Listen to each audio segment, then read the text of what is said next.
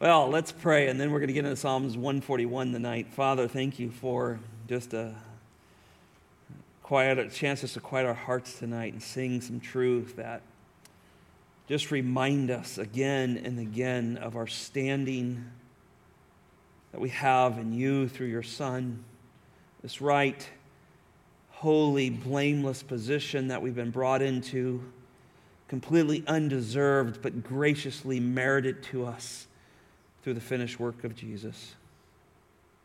We owe all to you, Lord. Not hard to sing that. We want to live for you. We even want to die for you if you want us to.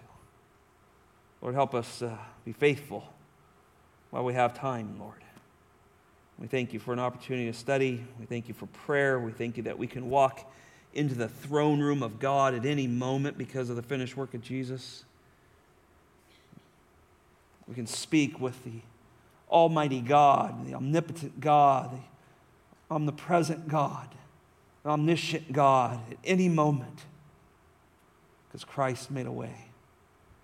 And so, Lord, we ask that we would be men and women of prayer. We would not neglect the great gift of praying. And Lord, we pray you encourage us as we look at another great prayer tonight. We pray this in Jesus' name. Amen. Pastor Sheely led us in a time of prayer last Wednesday. If you remember, we ended up praying for our missionaries, but he did a great job. He looked at 5 things. You remember them? We looked at the form of prayer. There's different forms of praying. Sometimes you're on your face before God, and sometimes there's prayers of pleading and precatory psalm prayers. I mean, there's all kinds of prayers that we pray, the Lord's Prayer. There's places where we pray. We pray here together. We should. We pray alone. We pray with our spouses. We pray with loved ones and brothers and sisters. There's manner of prayer. There's times your heart is broken when you pray.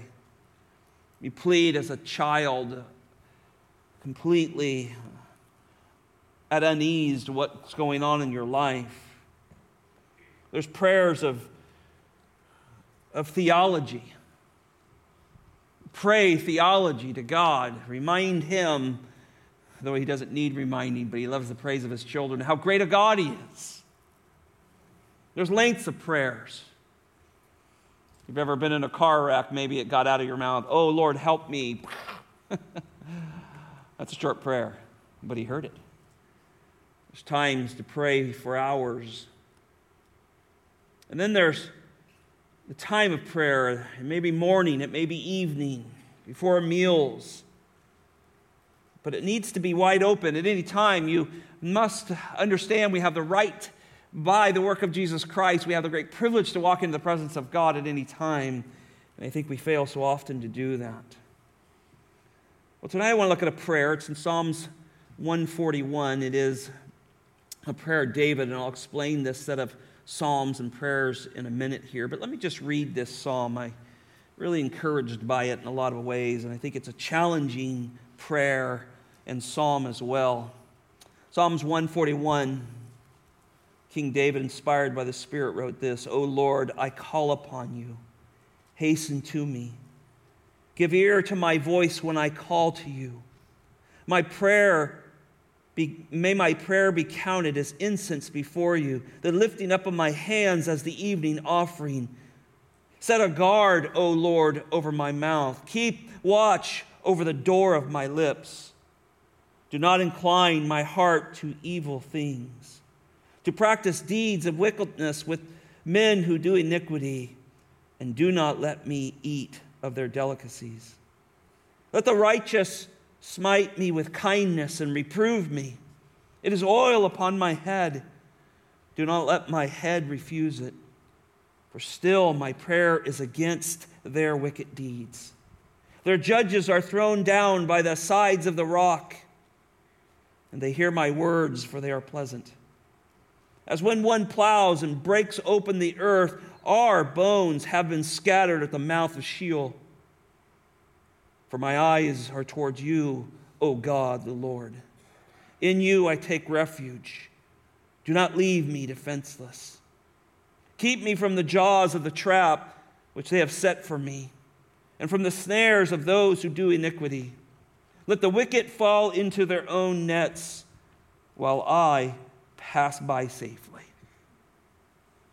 Well, the great patriarchs and matriarchs in the Bible are certainly known for their prayers. As we get into Deuteronomy a little farther, and even in Numbers as we start that, August 31st, I'll start the book of Numbers. I think that's a Wednesday.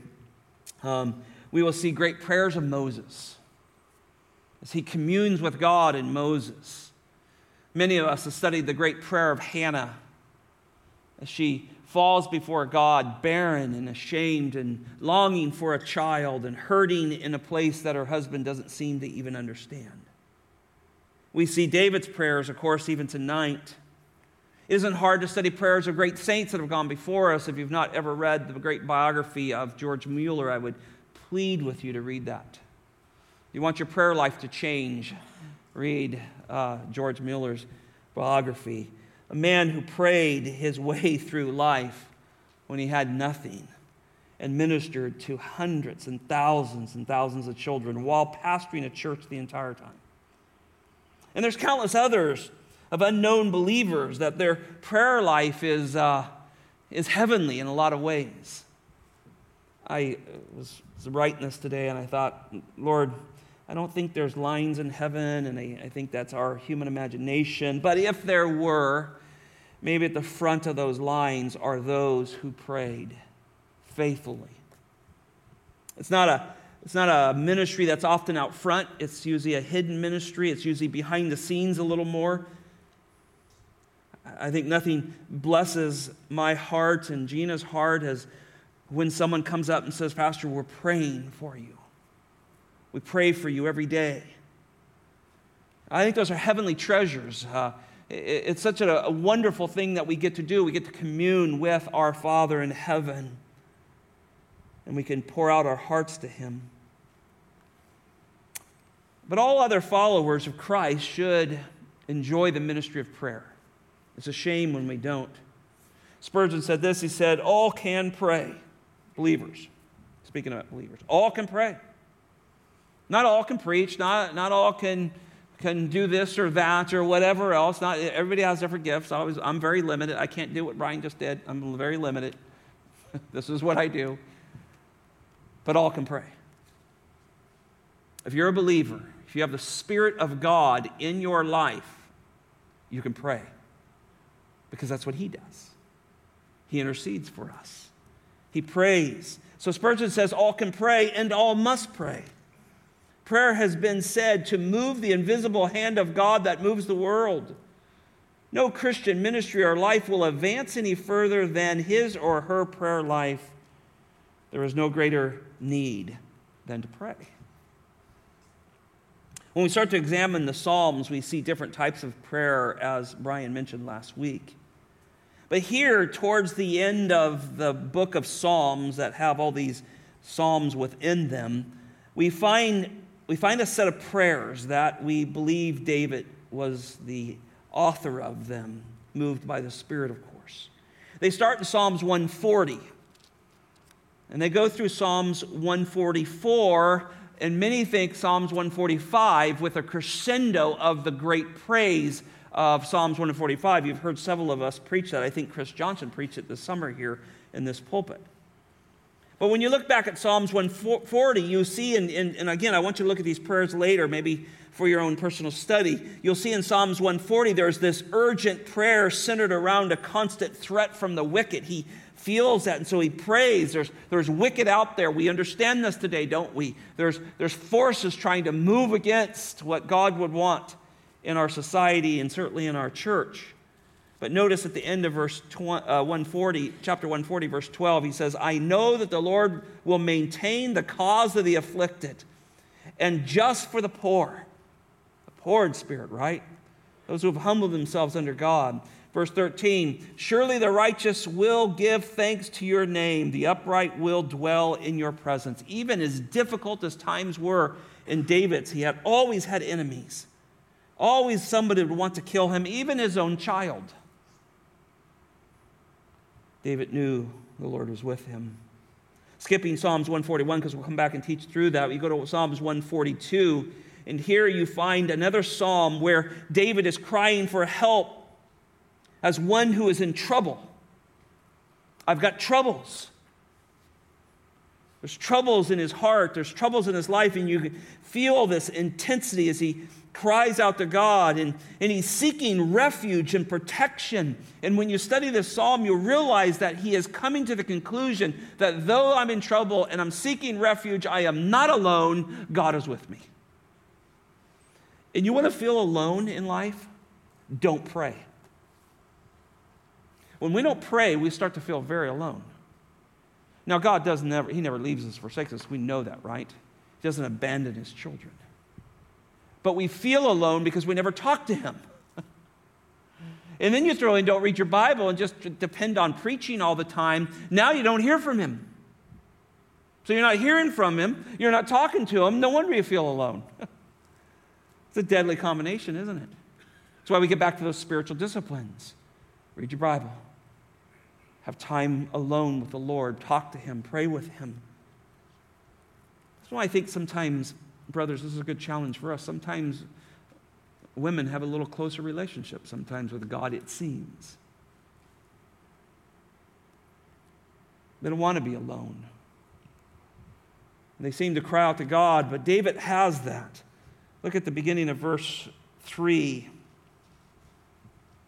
In chapter 142, he says, when my spirit was overwhelmed within me. Anybody ever felt that way? A little overwhelmed with what's going on in life and choices. Maybe people are making choices for you. You're affected by somebody else's sin. There's a million different things we can be overwhelmed with, right? But look, he says, when my spirit, that's his inner person, his soul is troubled, I feel overwhelmed within me. You knew my path. Wow, what comfort, isn't that?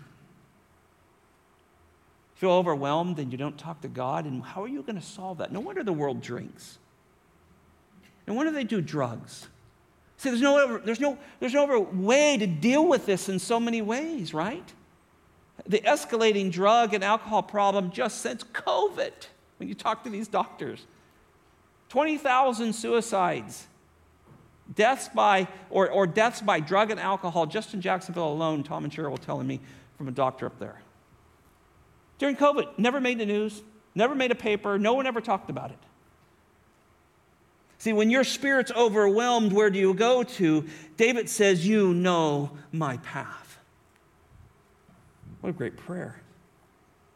Psalms 143, here we find a prayer of David's that God would help him trust and obey. Isn't that interesting? Trust and obey. And throughout it, he uses the faithfulness of God to help him trust and obey. As he prays this prayer, he leans upon the faithfulness of God. Verse 11 in Psalms 143, for the sake of your name, O Lord, revive me, and in your righteousness bring my soul out of trouble. You're a righteous God. You're a glorious God. For your sake, for your glory, for your name, rescue me out of trouble. Sometimes I think when we are all struggling, we go to God and we say, God, get me out of this. David says, God, get me out of this so you're glorified. Isn't that interesting? Isn't that different? It's pretty different, isn't it? Get me out of this. I need help. Well, yeah, you do. But why do you want out of it? Remember, we talked about this recently, Sunday mornings. We go through the trial, not around him. But when we come through it, is it for his glory? See, David says, take me through this for your glory. Psalms 144, the fourth, and certainly not maybe the last. I lean to Psalms 145 as being a prayer as well, but it is so full of praise as he finishes out what we think possibly some of his last recorded prayers. The Psalms aren't in perfect order as they were put together, but Psalms 44 here now, he says in a sense throughout these, there can be no victory if there's no battle. So he knows that he has to go through something in order to have victory. And so think about that just for a moment. You say, well, I don't have victory over something. Well, it's got to be a battle. You have to have a battle to be a victory. You have to go into the game, right? You have to be in the game in order to win the game, to have victory. And so David understands that. Notice how he starts Psalms 144. Blessed be the Lord, my rock, who trains my hands for war and my fingers for battle. Are you ready for battle? Man, it's just waiting for us out there through those doors, isn't it? Out those doors is a world that hates God, hates his design of the family, hates everything that is righteous and glorious about God, in essence. And then they hate his followers by nature, right? They hate his children. And so they hate our marriages. They want our children. They want us to follow their ways. And then if that isn't bad enough, we throw our flesh into the pot, right? Its own desires, right? There's natural desires that wars against the spirit, Galatians 5 says, and the spirit wars against the flesh. And so we put all that together and there's trouble, isn't there? David says, train my hands, get my fingers ready for battle. Notice in verse 5, as you drop down there, he calls on God to be a part of this battle, right? Bow your heavens. This war term, right? Bow your heavens, O Lord, and come down. Pull back on heaven and come down. Touch the mountains that they may smoke. Flash forth lightning and scatter them. Send out your arrows and confuse them. Stretch out your hand from on high. Rescue me and deliver me out of the great waters and out of the hands of the aliens. He knows he's in a battle. But he's in it. He's in it. He wants to win. And so here we have this set of prayers. Of course, Psalms 145, you know very well. We sing this. We actually sing this song.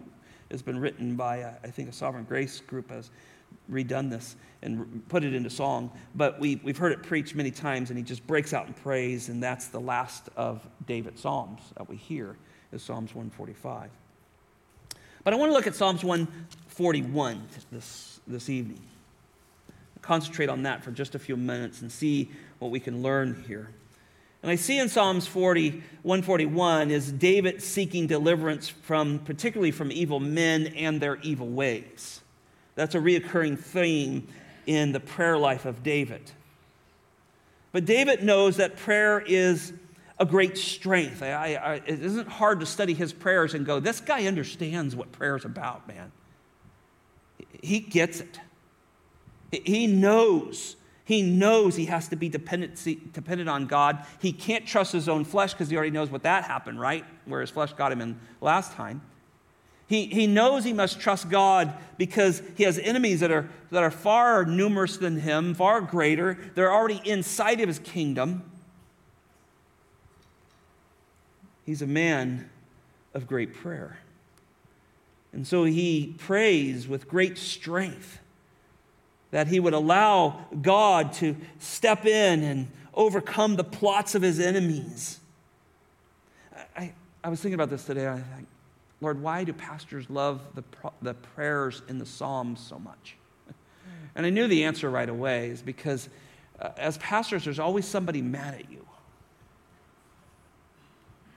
It's just for 30 some odd years, you've always had somebody mad at you.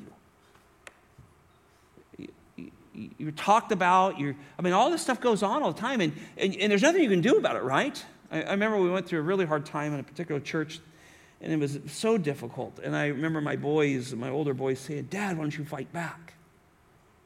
I said, son, I can't. I just got to trust the Lord. We just got to go through this. And you just pray because anything you do looks self-serving, all kinds of things, and you just pray. And I think that's why people who go through constant attacks love the Psalms, love particularly the prayers of the Psalms, because you realize there is a great war going on against the things you are kindly, you hope, standing for and trying to teach. And so there's a real connection, and I hope that's true with you as well as us pastors. But David sees prayer as a means of reassuring himself, though. He has to reassure. He's got some pressures, right? He's got a son, and his right-hand man, Ahithophel, in Psalms 55, abandons him to go fight with his son who wants to kill him, and he's had great sorrow of all these things. So he uses prayer, in a sense, as you study this, to reassure himself of the graces of God that he stands in, and he does it over and over and over and over. And I thought about that today, and I thought, oh, Lord, that's what we do, isn't it? You have to remind yourselves of the graces we stand in. And we have to do it daily. We call this preaching the gospel to ourselves, don't we? And I think David's trust was in the power of God and not his own. There was times it was in his own, right? And man, that was a problem. A lot of people died when he did that. He knew that. And so he wanted to trust in the power of God and not in his own. And you hear that in these prayers. When you study his prayer life, he just constantly is asking for dependency upon God. And it's great. It's great to learn from that. And I think that's one of the things why we're doing this tonight, is that the Psalms teach us how to pray. They teach us how to pray. And so here in God's Word, it's letting us in on a very intimate setting between David and his God. And you and I get to peek into this closet prayer room with King David. And we get to hear his prayer, and it is inspired by God, and it is something that we should do ourselves. So let me give you just 5 quick thoughts. We're going to go down through here quickly. 1, a prayer of dependency and worship. A prayer of dependency and worship. Look at those first 2 verses. O Lord, I call upon you. Hasten to me. Give ear to my voice when I call you. May my prayer be counted as incense before you, the lifting of my hands as evening offering. Well, it isn't hard to miss the respectful statement that he starts with. O Lord, O Master, ruler of all. And that Jesus did. Our Father, which art in heaven, hallowed be your name. See, it starts with this great statement of who God is, summed in a word. Your Lord. Your Master of all. That's who he's calling on. And I love the fact that he calls. There's other psalms that he cries out. You know, it's not wrong to cry out to God. Now, be careful here. It's not even wrong to question God if your motives are right. Because I don't always understand what God's doing. Many times I say, God, I do not know what you're doing here. Where's this going?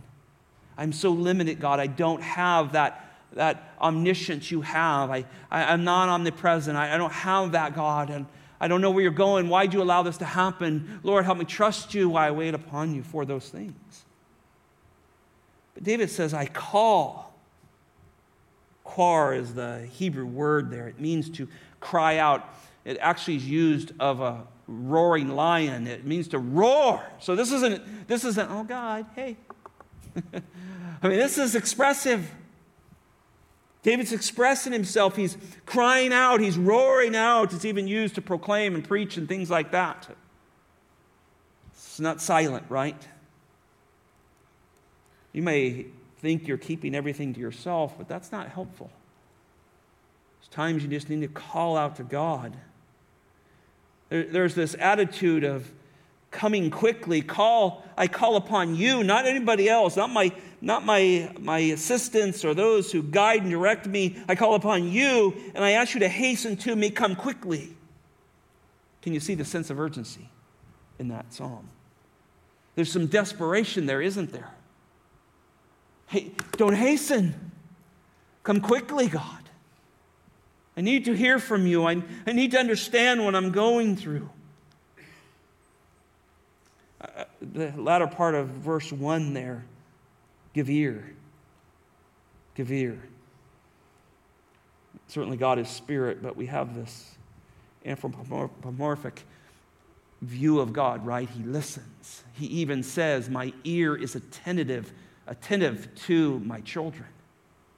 And so David sees him as a father-type figure, and so he he says, give ear to me. Oh, Lord, please listen to me. See, it's a dependent need. I can't accomplish this without you.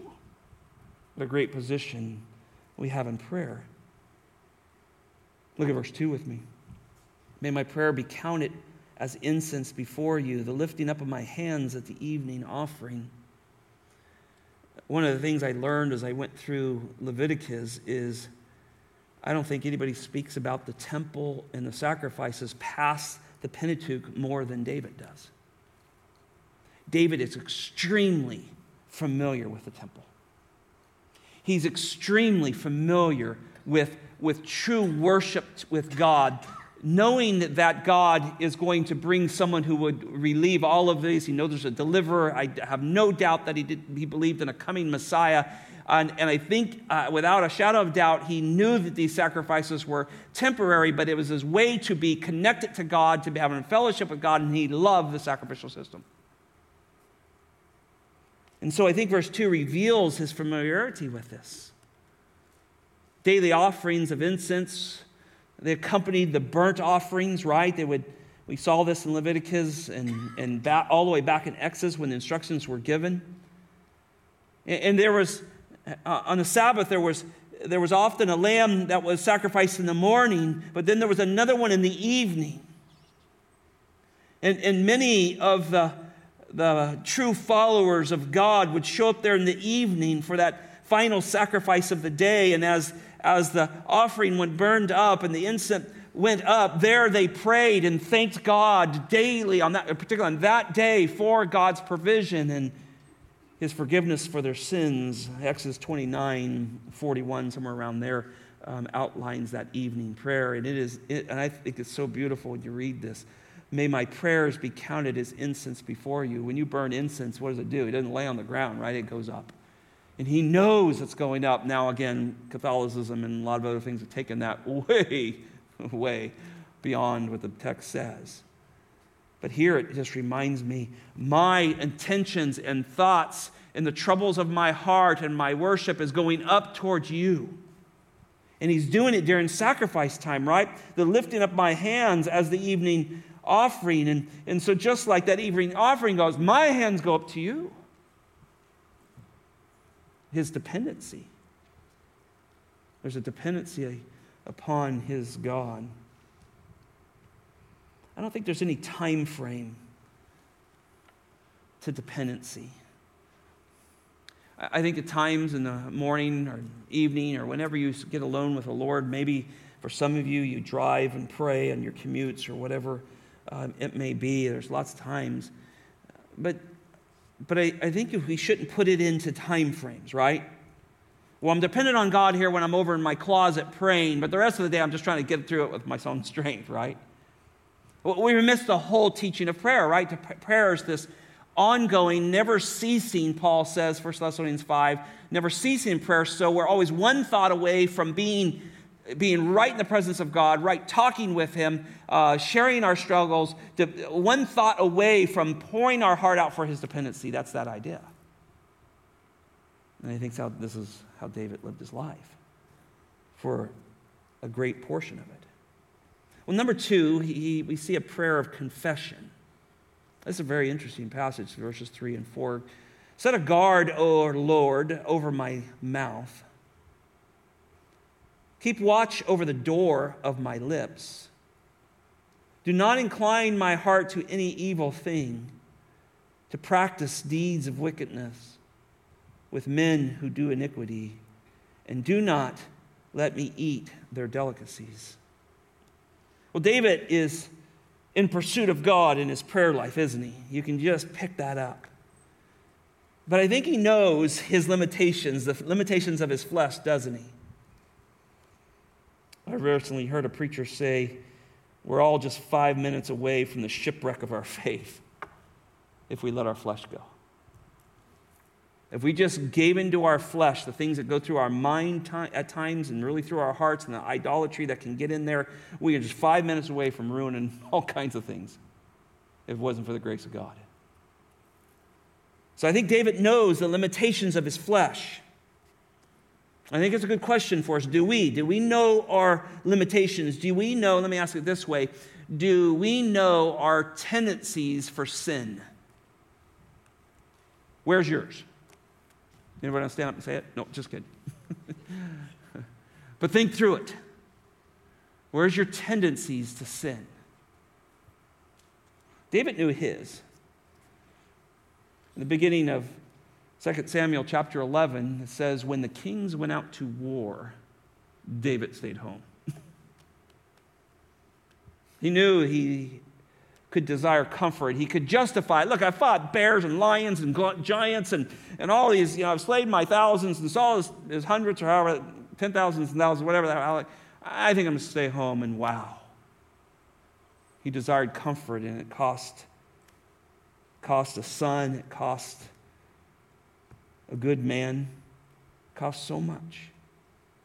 So I think when I look at this, I thought, Lord, I need to know my sinful tendencies, what they are. I need to be aware of the limitations of my flesh where it seeks to war against the Spirit. Because with one side of our mouth, we can call quickly on the Lord for help, but on the other side of it, evil can escape, because out of the mouth flows the issues of the heart, isn't it? And we go, wow, how did I do that? At one moment I was over here praying or talking to his brother and sister, and the next moment over here something got evil out of my mouth. I think David understands that. And so look what he does. Verse 3. Set a guard, O Lord, over my mouth. I mean, if there's anybody who knew guards, David knew guards. They were the best. Your best men guarded the king. He understood what this was. He says, "Oh God, guard my heart." This is a prayer. This isn't. We're not reading a sermon here. We're not reading some didactic instruction in the Bible about how the church should be doing this. This is a prayer. This is one man talking to his God that God inspired so we could read it thousands of years later. And he says, "Set a guard over my mouth." What a prayer. And you and I know what happens when our mouth is not guarded, right? James says it's like a rudder of a giant ship. Little teeny rudder can just turn these massive ships, right? In comparison. A bit in a horse's mouth, a spark of a fire. You can see what's going on in our home state, California, every year. That's what it does. And so David realizes the damage of it. He knows what it can do, how destructive it is. It needs to be guarded. It needs to be protected. Because if it gets loose, it hurts things, doesn't it? You and I know we've hurt people with our mouths, haven't we? And we've been hurt. The tongue is dangerous, isn't it?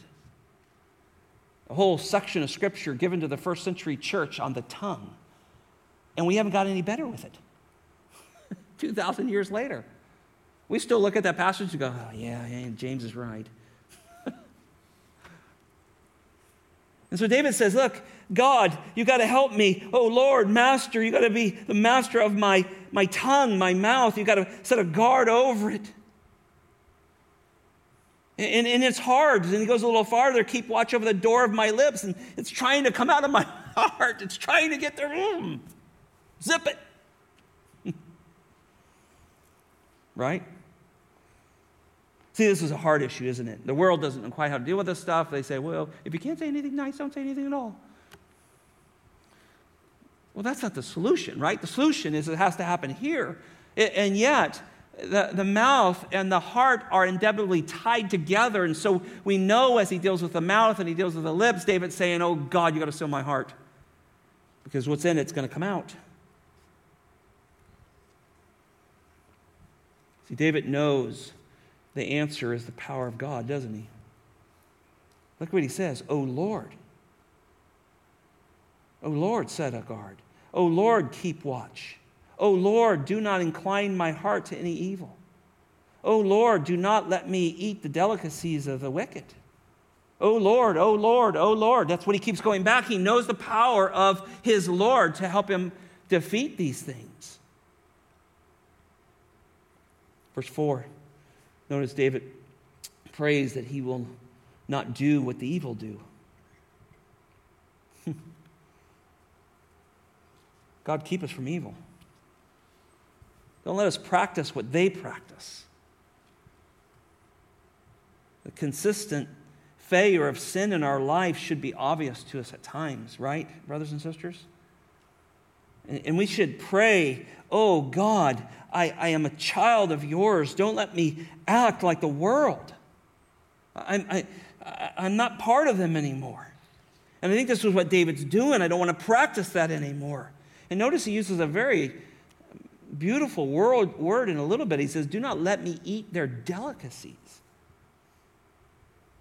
Some of the things the world has is just so succulent. Gotta have this, or I gotta have that. It's so pulling on us. And it depends on where you're at in life, how they're targeting. The things they're targeting our younger people on, like, I really don't care. I'm probably never going to get into that swimming suit again. Not a big deal. But they'll target us in other areas. That's what the world does. And so here David realizes that things haven't changed. Man is still fallen. He's not any more fallen than he ever has. When they fell in the garden, they fell fully depraved, dead in their sins. And so he knows that they offer delicacies that are attractive. And for David, it was power. And let somebody else fight the battles. I'll stay home. Oh, that woman looks great. I'll take her. I mean, he knew what those things were.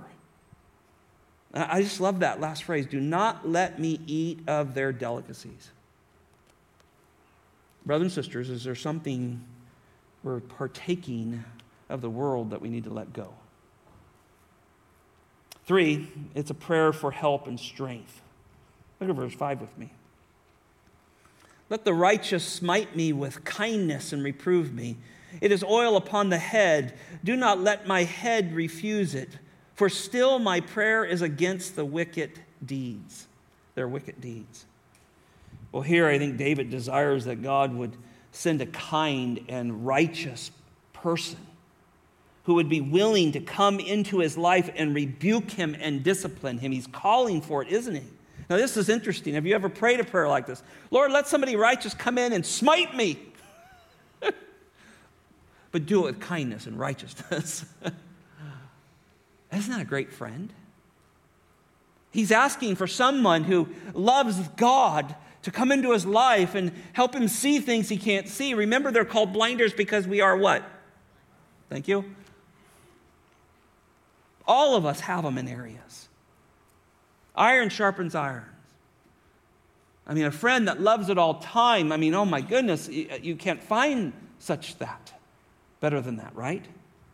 And so David's calling for that. He knows he needs to be surrounded by godly people who will help him restrain himself from actions that are not pleasing to God. He needs accountability. He needs a soul care group, doesn't he? Got that one in. But, I mean, that's what we do, right? Those soul care groups, DTPs, discipleship, two or three people getting gathered together, sitting, reading the Bible, praying for one another, upholding each other. There's accountability there. You can't say, hey, brother, will you pray for me and my mind and where it goes, and then walk out and go out and turn on your phone and start looking at pornography. Oh, well, you can. People do it. But, man, that accountability is, man, send that righteous brother to discover those things, right? See, David wants that in his life. He knows he needs it. I would think these are after his fall that we see in 2 Samuel 12. And I think one of the reasons, this is my personal commentary on this, is I think one of the reasons that he writes this is because he saw such value in what Nathan did.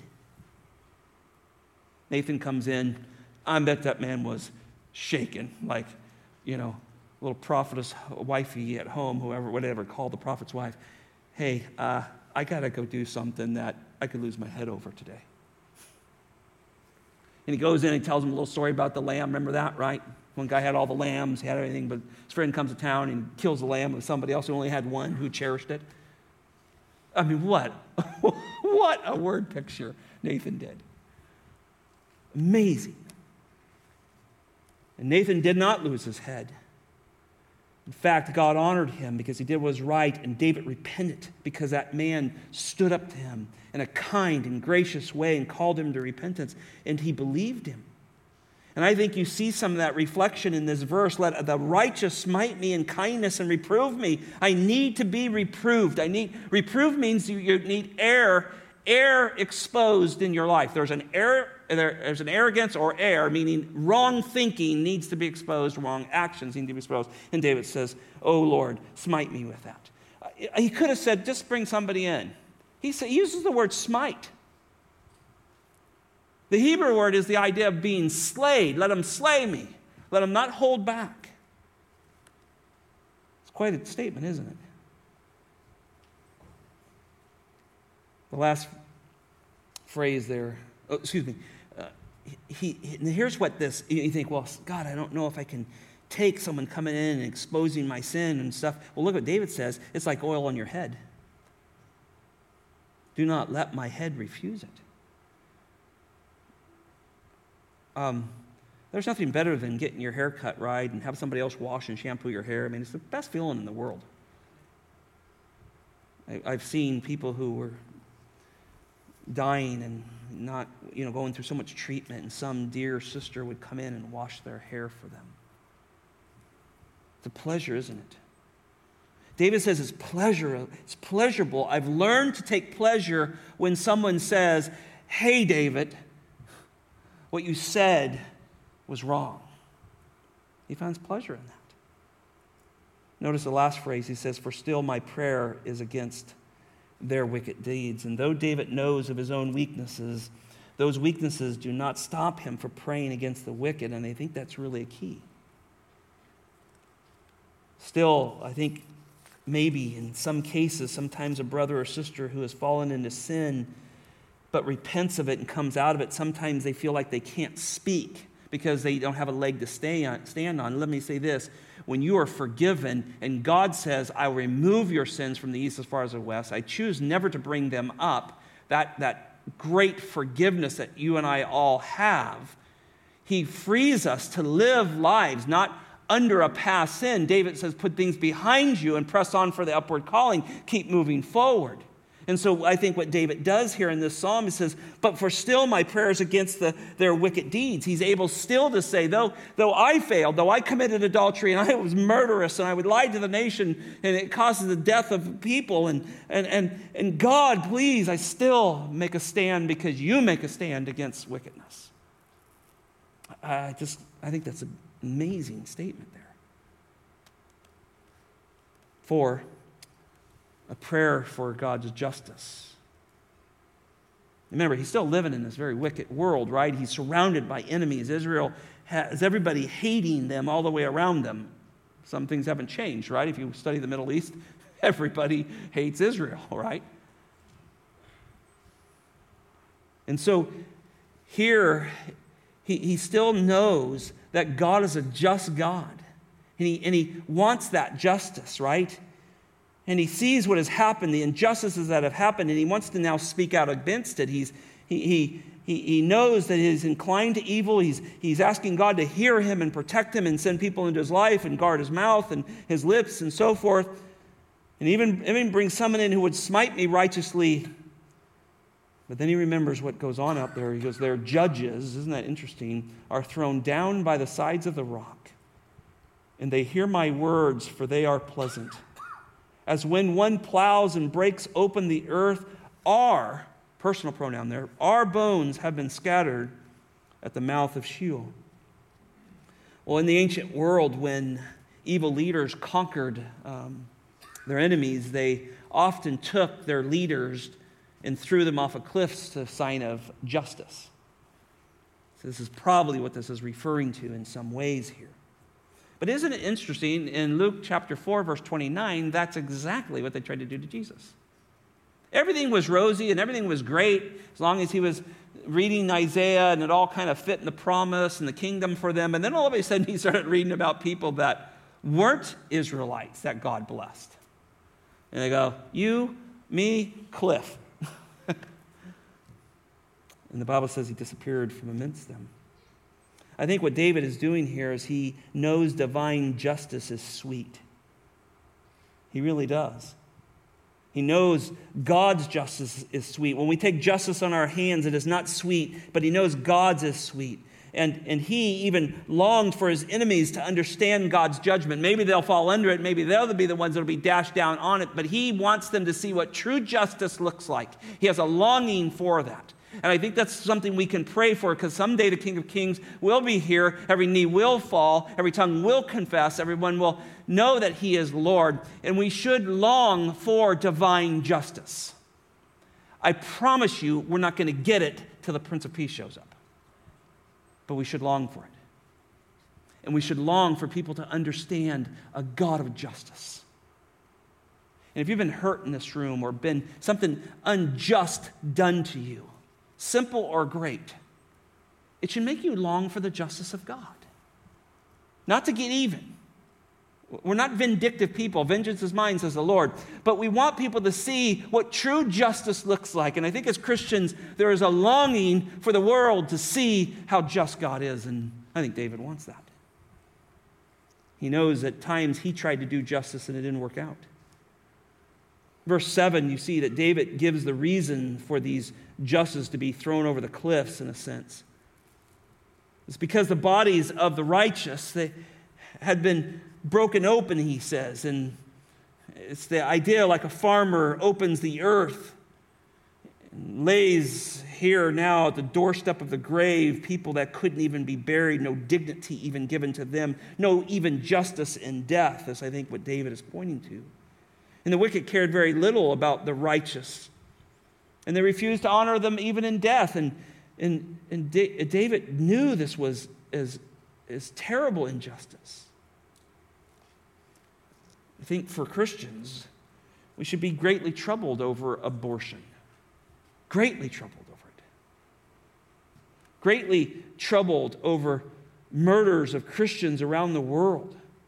We just don't understand truly what goes on around the world. You got to get over there and you got to see it firsthand, and it wakes you up and you go, oh my goodness, this is so hard what they're trying to do in North Africa. Everything's against them.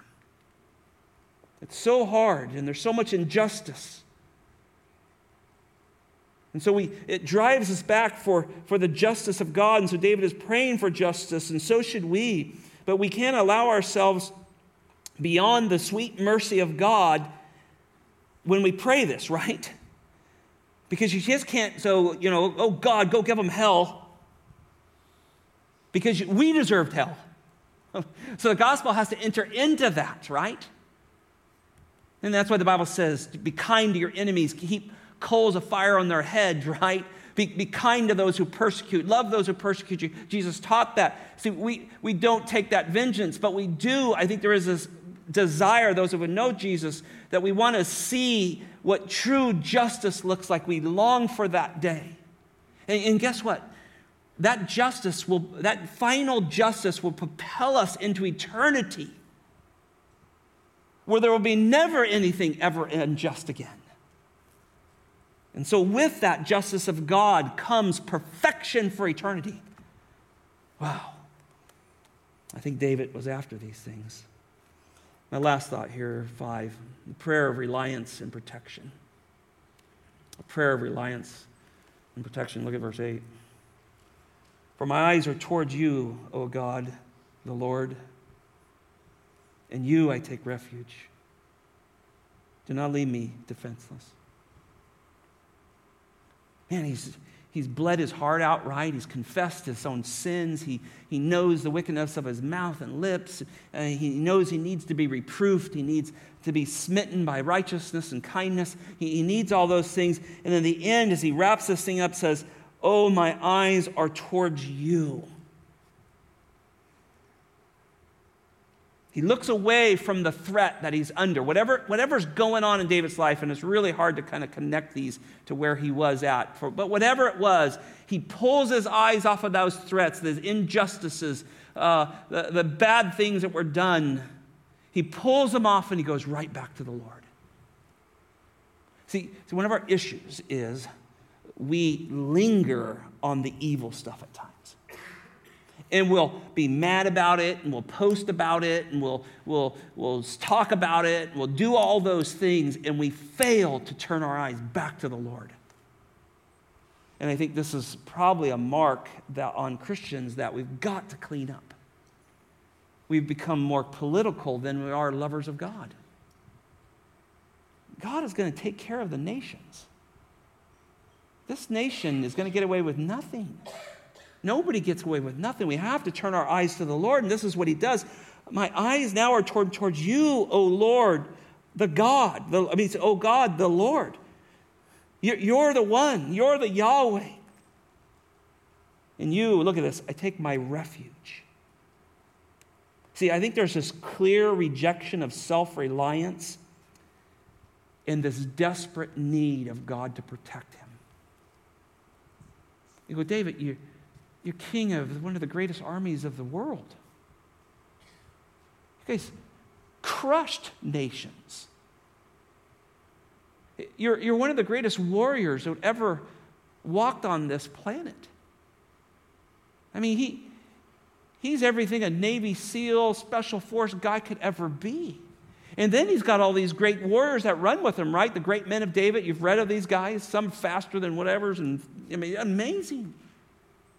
But look, he's not looking to them. He's looking to God, right? And these men are not more than a word away from him, but he looks to God and says, I need to put my refuge in you. Do not let me be defenseless. You go, David, you got all these guys around you. And he goes, no, I'm defenseless because they can't stop what only God can stop. And think about that. What soldier can stop what goes through my heart? Isn't that amazing? He knows he needs the power of God to protect him. Don't leave me defenseless. You ever felt defenseless? Maybe in a situation like, man, anything could go wrong here and I'm in trouble.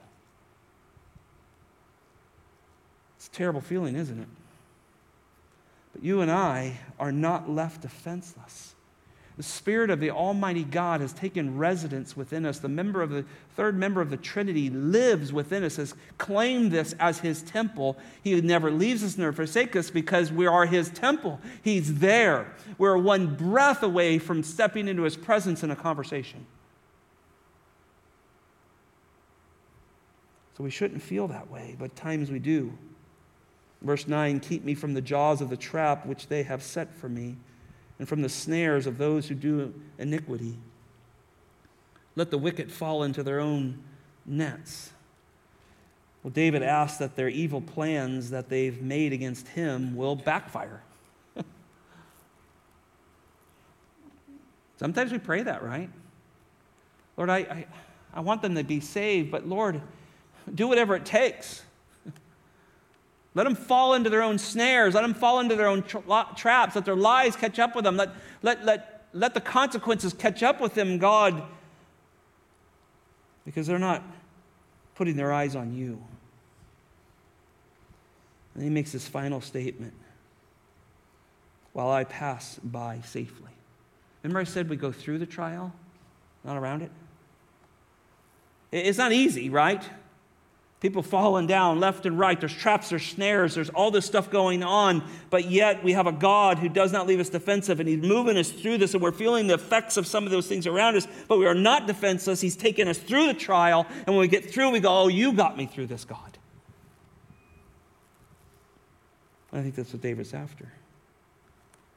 So what a great instruction of prayer this is, isn't it? Will you pray with desperation?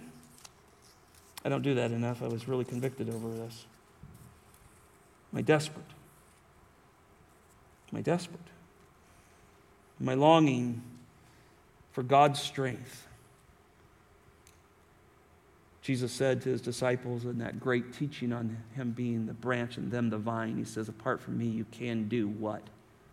Nothing. And yet we try to do what? Everything.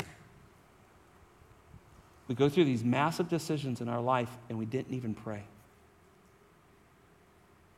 We never got down as a family or a couple or a single and got on our faces before God and say, oh God, what do I do here?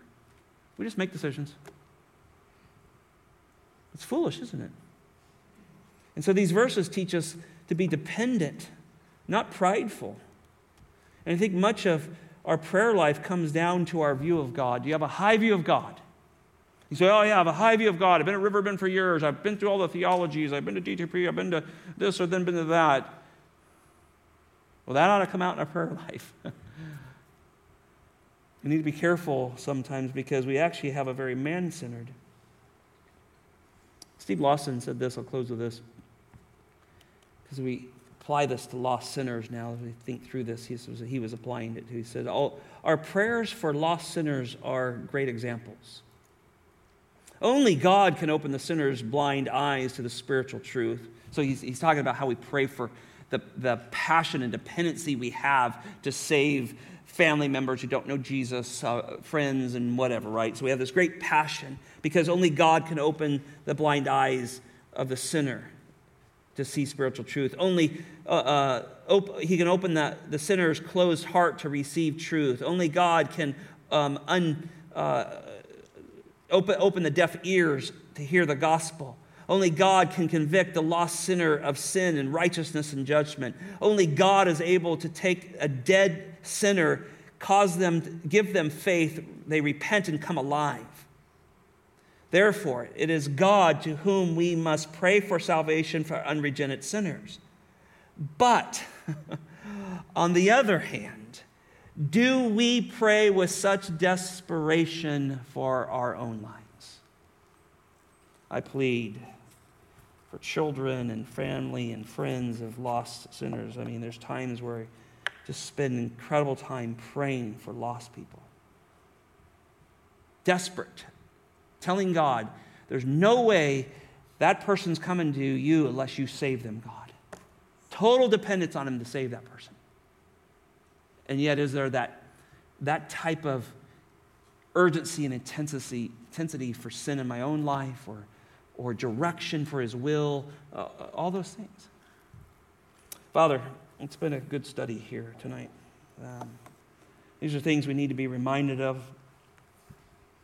We thank you that King David, thousands of years ago, was inspired by the same Spirit that indwells with us to write such a prayer.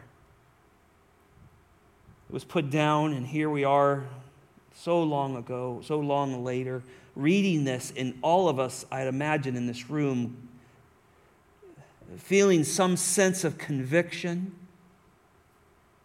certainly a sense of protection. Really coming to an understanding that prayer just draws us in, at least humanly, to this deeper walk with you, even in the most hardest times, Lord. And so, Lord, I pray we would be desperate in our prayer life. We call upon you.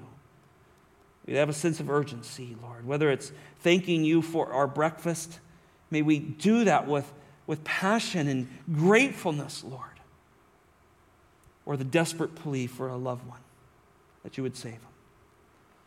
Lord, grow us in our prayer life. Grow us in our theology so our prayer life will grow as well. May those two work in tandem to help us be more like your Son. We pray this in Jesus' name. Amen.